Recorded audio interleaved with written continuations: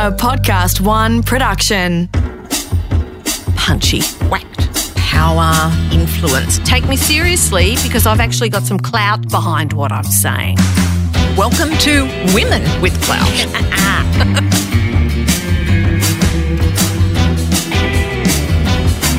Well, our next guest is Associate Professor Caroline Ford, who is a cancer researcher within the School of Women's and Children's Health at the Lowy Cancer Research Centre. But much more than that, of course. Caroline is an amazing user of Twitter and she's set up a fascinating book club, which she's going to tell us about today among like-minded readers around the world. STEMMinist Book Club, in fact, which is a fabulous name, quite apart from anything else. I can't wait to hear more about that and her incredible work that she does around women's health. Yes, and we're going to talk frankly about all those bits of the body you're not supposed to talk frankly about.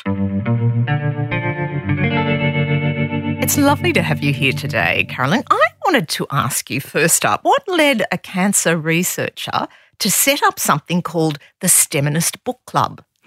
Yes, well, that's an excellent question, Catherine, and probably a little bit unexpected, but I think probably because all of us are multidimensional, right? So just because I am a scientist does not mean that I don't love the arts, that I don't love reading, that I'm not a raging feminist, that I do not have interests outside science. And so being able to start this book club was just a wonderful opportunity to kind of marry two of my great loves, which is science, well, three really, science, feminism, and reading. So, yeah, it really stemmed from an idea that collective communities could actually uplift and empower people. So I was doing a lot of reading around feminism. I was reading a lot of nonfiction books outside of my scientific area and really finding that I didn't have anyone to discuss them with. I would sort of finish them, put them on my bedside table, maybe, rant to my husband about them and then move on. And so... Which can get you so far. You need a little bit more richness, That's right. And so then through the wonderful power of Twitter, I saw that a Professor Renee Ryan from the University of Sydney, who I followed but had never met, had posted a picture of a book that she was reading called Inferior by Angela Saini, which is a fantastic book. And I just finished reading it. So I sent her a message and said, oh my goodness, isn't this a wonderful book? Maybe we could get together and have a chat about it. And it just absolutely snowballed from there. That was on the 1st of January, 2018. And then I started a Twitter account and now there's, I think, almost 4,000 members worldwide that are part of this book club. And you do it online? Yeah, we do it online. So we have a new book that we choose about every 2 months and we have an online discussion using hashtags on Twitter, but also it's also sprouted sort of physical meetups as well. So we have meetups in, I think, now about 15 cities worldwide, which have sort of happened completely independently. So people often message me and ask permission for, starting a local pod or a local group, which clearly I don't see is that I own this at all. Go for it, absolutely. So our most recent group just started in Vancouver last week. We've got ones throughout Australia. There's one in Istanbul. There's a few in the UK. One in Atlanta just started as well in the States. So, yeah, it's exciting. And they choose their own books, so you're not all 4,000 all looking at the same book at the same time? No, we're actually all reading the same books, which feels slightly dictatorship in that I get to choose them. So I choose books that I have been suggested to me, and then there's now a lot of people reading them, which is exciting. Caroline, what do we, Catherine and I, have to do to encourage you to include accidental feminist and stop fixing women? Mine's been included. In fact, it was one of the first ones, which was lovely. And in fact, I knew very little about the network. But what I did know, of course, is that Caroline had been profiled in hashtag Celebrating Women, which was a social media campaign that my co-author of Womankind, Kirsten Ferguson, set up. And you were a very enthusiastic member of that and you loved reading about those little profiles of women. And that's how I'd come across this extraordinary, it's not a spin-off in any sense, but it's an independent idea, but there are parallels. Absolutely. And I think Celebrating Women was such a wonderful campaign and a number of scientists and women in medicine and across health were involved in that. And it was really heartening to see such a positive campaign. I was sort of a late adopter of Twitter. I only joined a couple of years ago on the prompting of two women that I really admire in medicine. And it has absolutely changed my world. It has introduced me to so many fantastic progressive people. It has established collaborations in the research space that would never have happened before. It's led to, I think, more research funding, a higher profile for the types of cancer that I study, and just so many great people that I would not have crossed paths with without that media. So interesting to hear, because Twitter in particular gets a terrible rap. There's basically a whole lot of views about it being just a toxic space and people are abused and bullied, and certainly that happens. But my experience of it is much more like your experience of it, that actually you are able to discover and connect with people that you would never otherwise have come in contact with. And I have noticed, because I follow quite a few women scientists, and a few male scientists as well, the scientific community, because there's a lot of posts up there I can't understand at all. Biggest users of Twitter, scientists, academics and journalists, apparently. Yeah, and politicians. So I think for a lot of scientists that are interested in changing policy in this country as well, Twitter is actually really important if you want to share the outcomes of your research, if you want to report back to not just the general public about the outcomes, but if you want to influence debate in politics around topics like women's health, which I study, that it's actually quite a powerful medium for that, which again surprised me coming from, traditional academic background. Do you think also, though, because you're not just followed by other experts, that it's also a way that you can educate? Absolutely. And look, that's something that I'm really passionate about, is trying to reduce the stigma around women's health and particularly around women's reproductive organs, because, as you know, I work on gynecological cancers, which are just horrendous diseases that affect far too many women around the world. And I believe a key component to why we have such poor survival from those cancers is actually because they are diagnosed really late and too late. And I think part of that is because we are not aware of the symptoms, because women are not comfortable discussing anything that is abnormal about their menstrual cycle, anything abnormal around, whether things are itchy, whether things are looking unusual, whether there's strange discharge. People, at least in Australia, I think, have a level of awkwardness and stigma about this, and highly educated women, even in my own family, will confess to not necessarily being quite sure what the difference is between, your cervix and your ovaries, and what's the endometrium, and all of these things that are fairly basic biology that we just don't talk about because it's awkward. Carolyn, where did this interest come from? So I guess kind of stepping back to how I got into science, I think all kids are sort of naturally curious about the world, but I was probably excessively so, the annoying questioner of why is this the case? Why are things happening that way?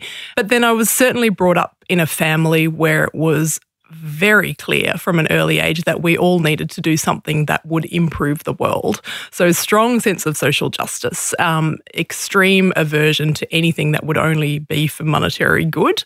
And so there was always an expectation, I think, that my sister and I would go on to do something that would contribute to society. And science was just something that I naturally loved. When I started at university, I was sort of shocked. I was a terrible student in first year. I tell this all the time now to my own students. I failed first year chemistry because a lot of science at that stage was taught in a really dry manner, and I could not see the connection to people at all. So it really wasn't until about my third year of university where I started to do courses that had a health component, that were actually about like fascinating bacteria and viruses and outbreaks, and you could see the impact on global health, and you could see the impact that science and research was having in improving outcomes of those diseases, that I got completely hooked. And so I went on to do my honours research year and then my PhD in the Prince of Wales Hospital in Sydney in their virology department. So it was an active research but also diagnostic space. So you could see daily the impact that science was having on people's lives. And so that hooked me early. I was looking at viruses associated with cancer, and then the cancer side of things sort of drew me over. it progressed from there. Were you ever tempted to become a doctor yourself? I am the most squeamish person, so I faint, quite honestly, at the sight of blood. I now actually do attend surgeries quite often because it's a fascinating and important part of our research program, but I am in the very far corner of the room and I really struggle with that side of things. I hear you. Do you think that having more women working in not just science in general, but particularly in women's health, and when I was first pregnant, wanted a female obstetrician, there were 2 in the whole of Sydney at that time, and their books were, full forever. But now it's much more usual to find women in those areas. And does that, do you think, have an influence on the fact that it wasn't until like 2009 that we actually understood what the clitoris looks like, we actually kind of investigated it thoroughly, and also more emphasis on the female body rather than seeing the female body as a kind of abnorm of the norm, which is the male body? Yeah, I think you're spot on. I think traditionally medicine and science are sectors and industries that have been led by men, designed by men, and in general, the men studied the things that they found to be most interesting. And so clearly that's going to have a gender bias. What is changing is there are much more women now training in medicine and in science, particularly in the biological or health sciences. We have a majority of women at university at the postgraduate level now, and we actually have had for a long time. So when people talk about this kind of rubbish idea of a pipeline issue, that is not the case in my field. We've got plenty of women. We've had plenty of women for a long time. The problem is the system and the systemic barriers people are coming up against sort of in their early to mid-career stages. What are they? What are the main ones, and what have you seen? Yeah, so look, so many. And again, it's really because the system is incredibly hierarchical. Medicine is very much about where you're at and what level, and huge levels of respect and what is allowed, let's say, at each level of the career.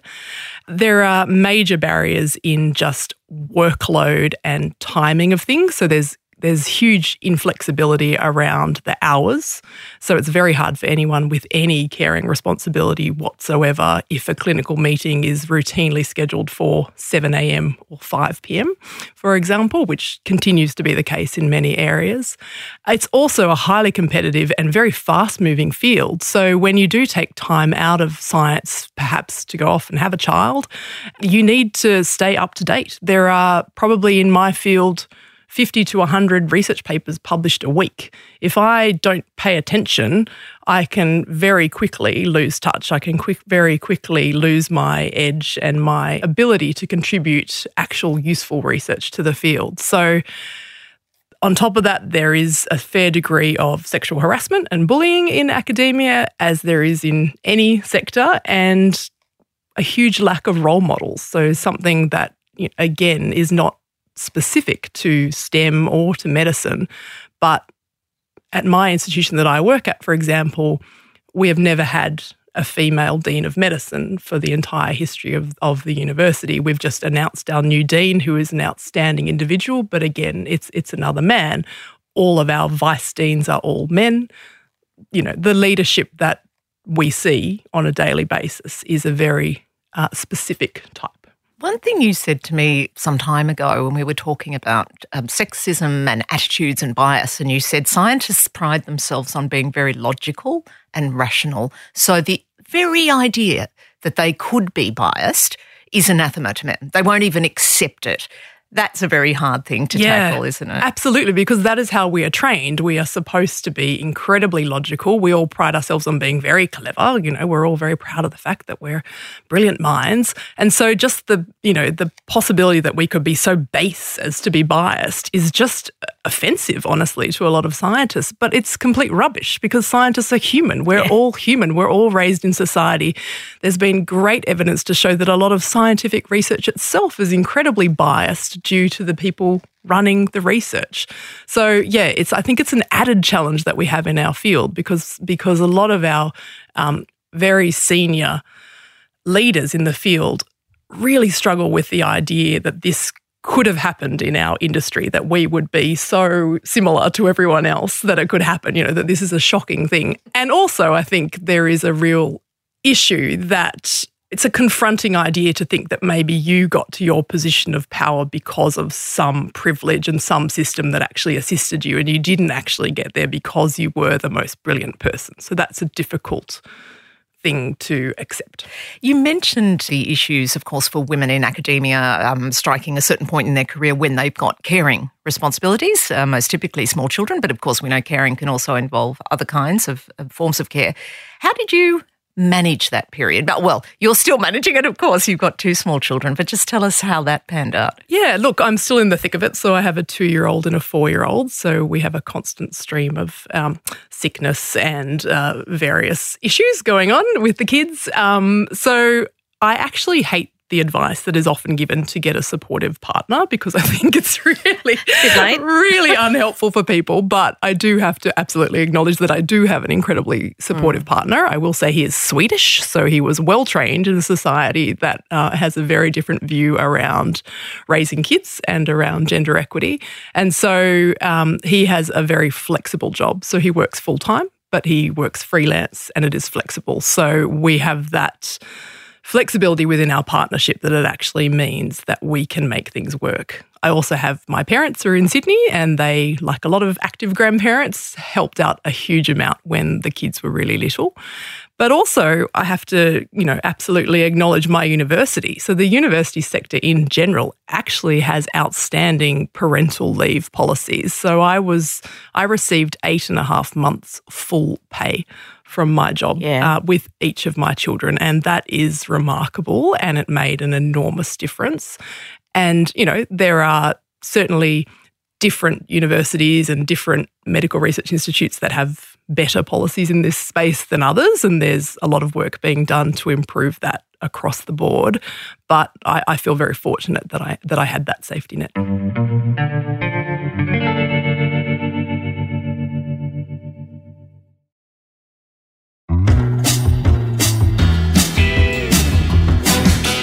How many male academics take advantage of that parental leave? Very few, and we've actually done that analysis at my institution as part of a big program that's happening across the country at the moment called the SAGE Science Australia Gender Equity Athena Swan program. So we've had, less than 10 at my institution in the last couple of years, but a major change that happened and is happening at most universities, I understand, is that maternity leave is being changed to parental leave finally. And so it's actually making that not only possible, but also, changing the view of who can actually take that space. Because it strikes me that as long as taking time out means that you then have a whole lot of catching up to do in terms of career, that the fact that it's offered is awesome. But the problem is you can see why men would make a decision that might be advantageous for them not to take it. Absolutely. And there was a fascinating bit of research that came out, I think, 2 years ago, which actually compared Scandinavia and Sweden, which, we always herald as this fantastic example where women can take a long period of time. And as you know, it's shared generally between the mother and the father, and it's a use it or lose it. So both take time off. But traditionally, the woman takes 12 months and the man will take maybe 6 months, or the secondary carer. They compared the impact of that of women in science compared to women in science in the United States, where, as you know, there are no maternity leave provisions, and most female scientists in the US return to work 2 to 4 weeks after giving birth, which is shocking. But what they found, interestingly, when they tracked career progression, was that actually it had more of a negative effect on career progression for the Swedish scientists. And the reasoning given was because they were out of the game for so long that they had lost that momentum, they had lost touch, and often because they would have multiple children, potentially, and it would be a longer period of time. Whereas the American women got back in quickly and, God knows, were probably dying, absolutely exhausted, but they were back in the game very quickly and therefore they progressed. And I found that deeply troubling, but really interesting. So you've got to change more than the provisions, right, for parenting leave. You've got to change our expectations of what a career is, how linear it is, and so on. Interesting, same sort of studies have shown that in Germany, at one stage, you could have 3 years of leave, parenting leave, clearly not all paid, but you did get a certain amount of pay. It was very generous, hugely detrimental for women. So there are some, swings and roundabouts with these things.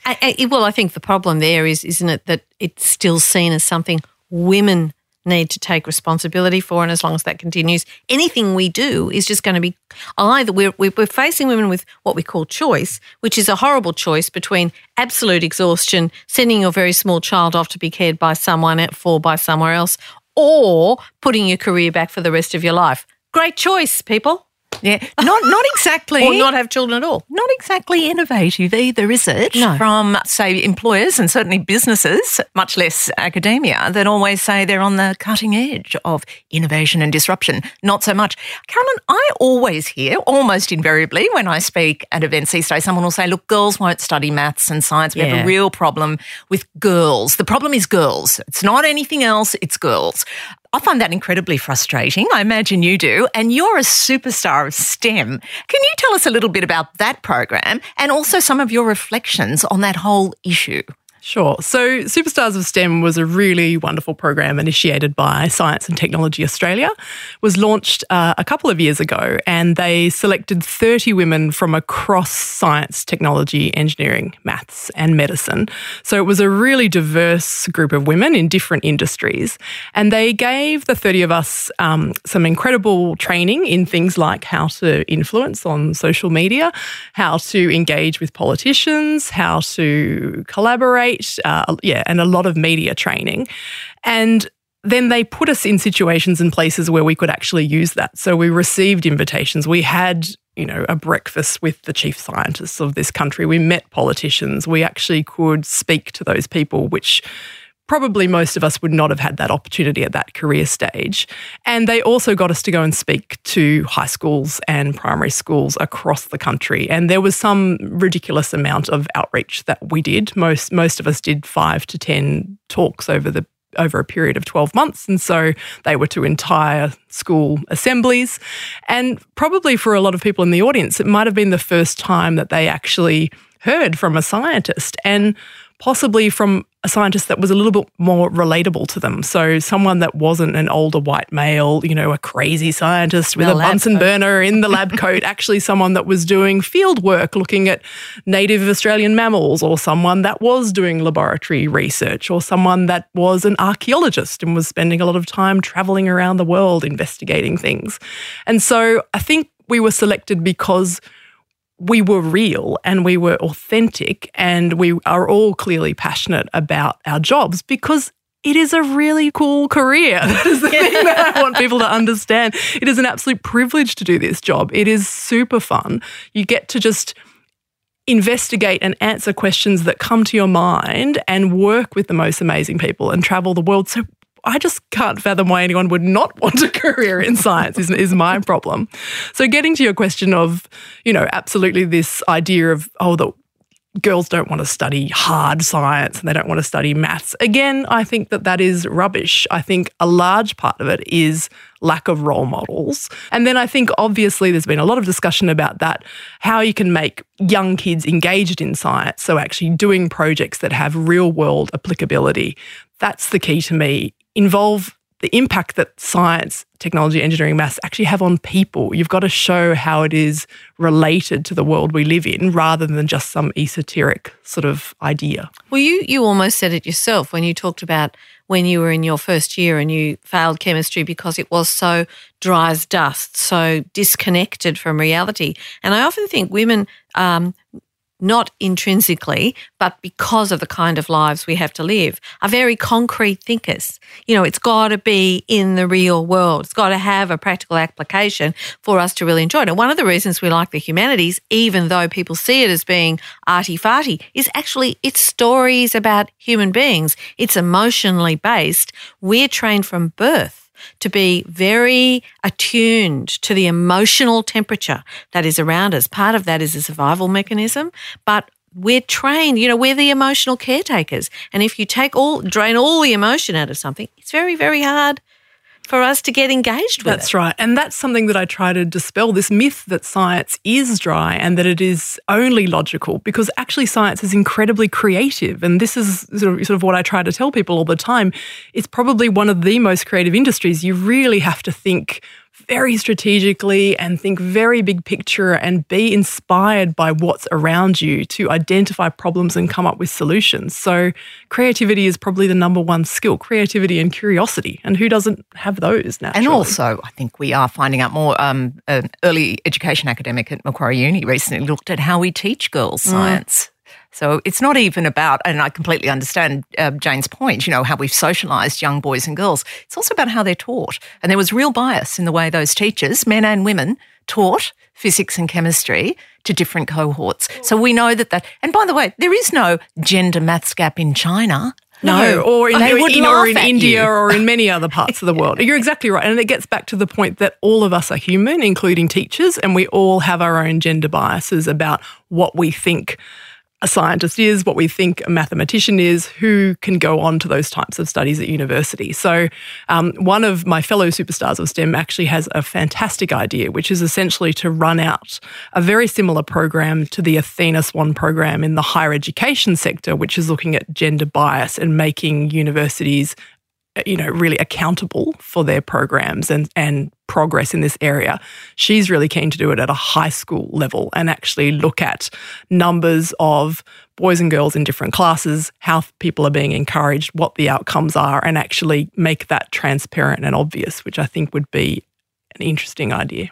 One thing I think we also perhaps don't pay enough attention to is how there have been women from a very early period of history who have invented, discovered, made huge leaps forward, but have been almost, I think, deliberately disappeared from their own achievement. Ada Lovelace, who invented the first computing machine, and she was Lord Byron's daughter. I find that an absolutely fascinating piece of trivia, actually. Talk about marrying arts and science. Those two did it through the generations. And I read and included in my book a horrible story about how when they were looking for the first astronauts to go to the moon, they tested a whole lot of pilots, male and female, and there were far less female pilots, but of the female pilots they tested, the vast majority of them passed all the tests, but they refused to send any of them into space. And the reason given, one astronaut, John Glenn, was fairly straightforward. He said it's just not according to our social norms. The others all made jokes about how they'd like 110 pounds of recreational payload. I mean, it's awful. And this is only in the 60s. This is within living memory. And we discount the effect of that recent history, that scorn and mockery on women who had and girls who had ambition. And we learned, I think, to keep that ambition to ourselves under wraps because we knew we'd be mocked for it. The fact that medical research, so research on new drug trials and so on, was not even conducted on women. So we didn't even know how women's symptoms for heart attack actually manifested until relatively recently. Yeah. It's astonishing. And that's absolutely the case. And again, it's back to your point, Jane, that women's bodies are kind of perceived as not the norm or as messy and as complicated. So even to this day, many women are excluded from clinical trials if they are of a reproductive age. So that's a fairly large chunk of society that we are not even testing our drugs in. And I mean, there's very good medical reasons for a lot of these exclusions. However, it's always assumed that you'll get around to those women later and figure it out for them, but that rarely happens. And so, yes, it's a historical issue, but it's also ongoing in a lot of fields.